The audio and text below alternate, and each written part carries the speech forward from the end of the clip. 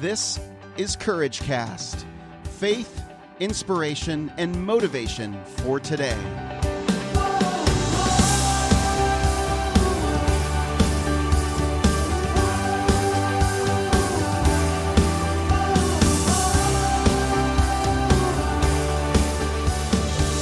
Well, hey friends, this is Eric Nordoff, and you're listening to another episode of Courage Cast. Today, I have a very special guest, and we're going to do 3 parts of an interview with Louisa Crane. Louisa Crane was really Courageous Community. She's the only admin of the Courageous Community, and she's one of our biggest advocates, one of my biggest advocates, and I'm really grateful for her. And I got to sit down with her and understand her story. So here it is, my first part of my 3-part conversation with Louisa Crane.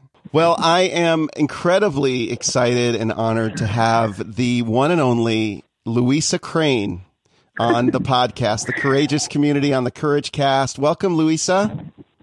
Thank you. I don't know about the one and only, but I'm very honored and humbled to be here. So thank you. Well, you're the only one that I know, and I'm grateful for you and grateful for what you've done to help build the Courageous Community. You've invited hundreds of people into the Courageous Community, so it's only fitting that I've got you, who's one of probably the original member, and really I think the only admin.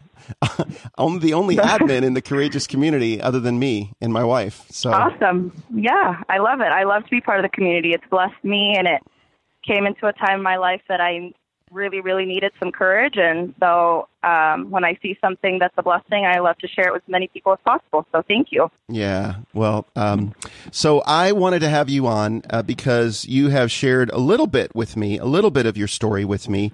And some people on the Courage that listen to the Courage Cast know about it, but most people don't. And I really wanted you to come on and share. Well, I've been asking people in the community to share a story of courage, share their own personal story. And so far, several people have contacted me.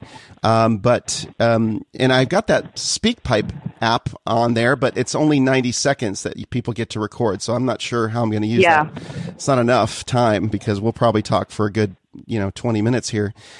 So Louisa, where do you want to start with your stories? Tell me your story. Start wherever you want.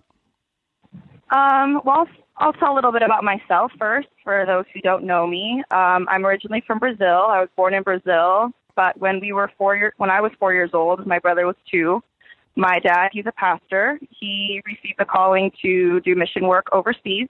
So, when I was 4, we moved to Taiwan, and I lived there for almost 14 years. So that is kind of home to me. Huh. And so we lived there for 14 years. I went to an American Christian school and really blessed to have that foundation and to grow up in a different community, and came to Florida when I was 18 for college. When I was 22, I met my husband at the time and got married, became a stepmom of 2.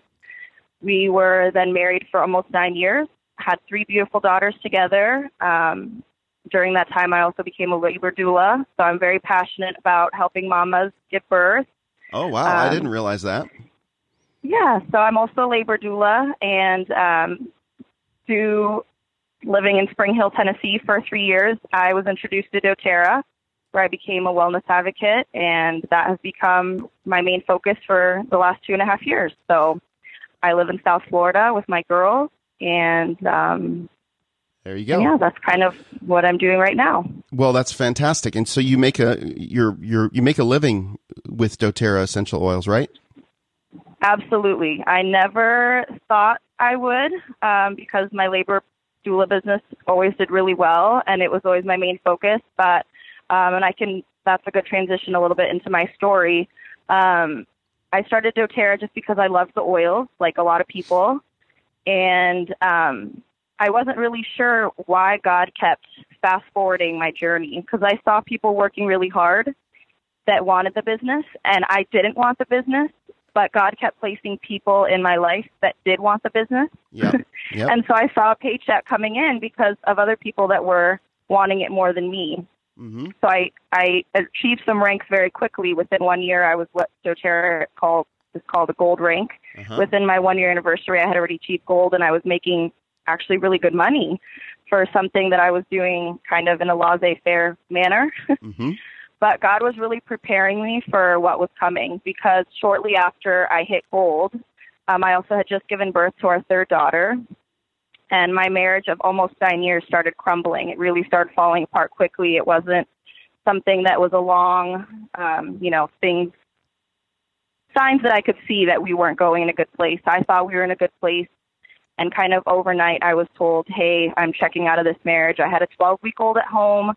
I had not been working for over a year, and if I had not had doTERRA at that time, really my life would have been in a dark, dark hole. Not that it wasn't, but financially, it gave me the security and stability to take care of myself. Because of doTERRA, I was able to stay home with the kids. I was able to go to therapy. I was in church as much as I wanted during the week, during the day, during the night. It was really the only healing moment for me was to be at church. Mm-hmm. And if I had like a 9-to-5 job, I wouldn't have been able to make it. I would have gotten fired for sure, because I was a mess. 12-week-old baby at home, and then a husband telling you they're walking out. It was definitely very devastating. Were you in Florida then at that point? I was in Florida. Mm-hmm. Yes, I was living in Wellington, Florida. We had just moved as well from Tennessee, so I had an unpacked house, new baby, and now no marriage. Wow. So doTERRA was really the only thing the one thing I didn't want, but God had started setting aside for me a team that I was going to need very much, was the one thing that I knew I could count on, which is kind of funny how God works. Tell me, is there anything else that you want to, so your marriage was falling apart, and your husband at that time just said, I'm done. This is too much for me. And you were pretty much alone. Did you move because of his job? Correct. We moved because of his job from Tennessee to Florida, and it didn't really work out. He checked out also because there was a third person involved. He had started seeing somebody else, and unfortunately, when he started seeing that other person, she found herself pregnant. So now I was dealing with a marriage that I was fasting for and hoping that maybe God would bring him back. But unfortunately, now because he had started a new family, he chose that family over our family. So the betrayal and the rejection was on so many levels that it was quite impossible to deal with.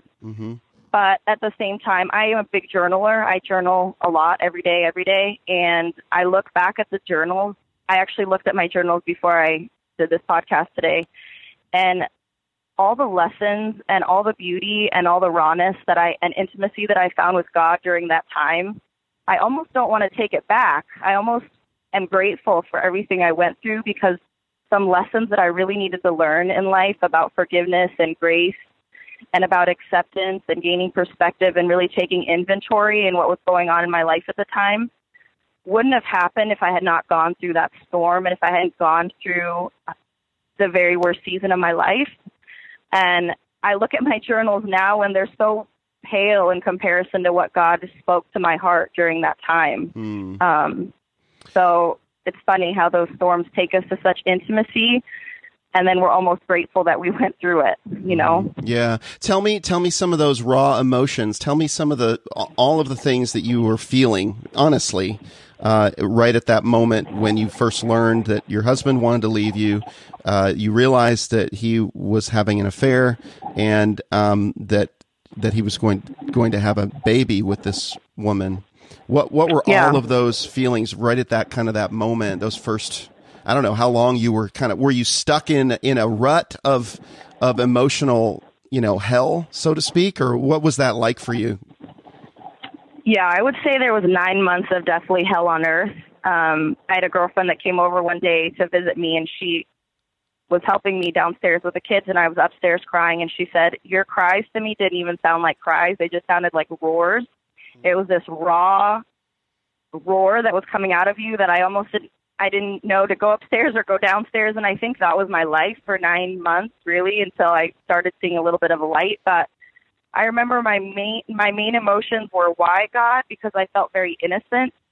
And I just felt like I just was never going to be enough, because I felt like I had been a good wife. I wasn't perfect, but I had done the right things. To find myself in a wrong situation But God brought the story of Joseph into my life.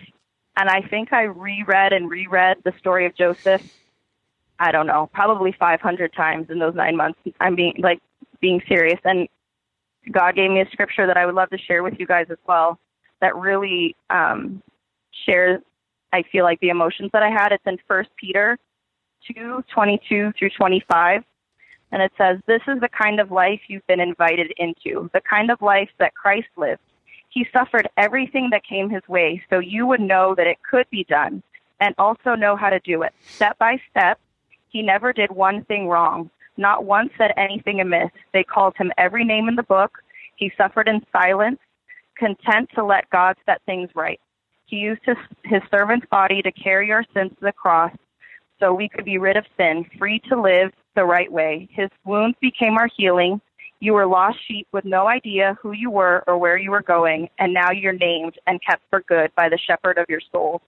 And when I read that scripture, he did nothing wrong, yet he suffered for us so we would have a step-by-step guide on where to go. And most days I had no idea how I was going to get through the day. Truly, I didn't. My kids got the very bare minimum, but being fed, bathed sometimes, and maybe a smile on my face. But I really had a strong community of people that stood by me and really lifted me up in prayer and in fasting and providing meals and just sitting with me and letting me be. And I'm sure it got old sitting next to Debbie Downer, but they loved me enough to understand that my life had fallen apart. Yeah. And slowly those feelings of rejection and me telling myself I'm not enough and I will never be enough and questioning God why started turning into understanding that he was preparing me for other things. Yeah. And that's why we go through those storms. And my very first step of healing was acceptance. I can't change it. I don't understand. But if you're sovereign, God, then I accept this. And now what's the next step? And then he taught me another lesson. The next one was gaining perspective.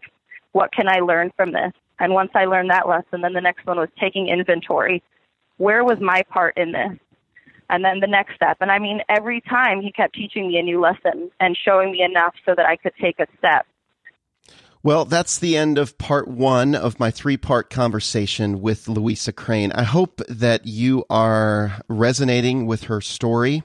I am pretty blown away. I was blown away by what she shared with me, and what you're going to hear in part 2 and part 3 is equally amazing. I think you'll get so much from this inspiration and motivation to be courageous in the midst of a very, very difficult time. And that's what I was hoping for when I asked everyone in the courageous community to share their story. And so this is I'm very excited to share this with you again, to build courage into you in your day. Well, that's it for me, friends. I'll be back again on the next episode of Courage Cast.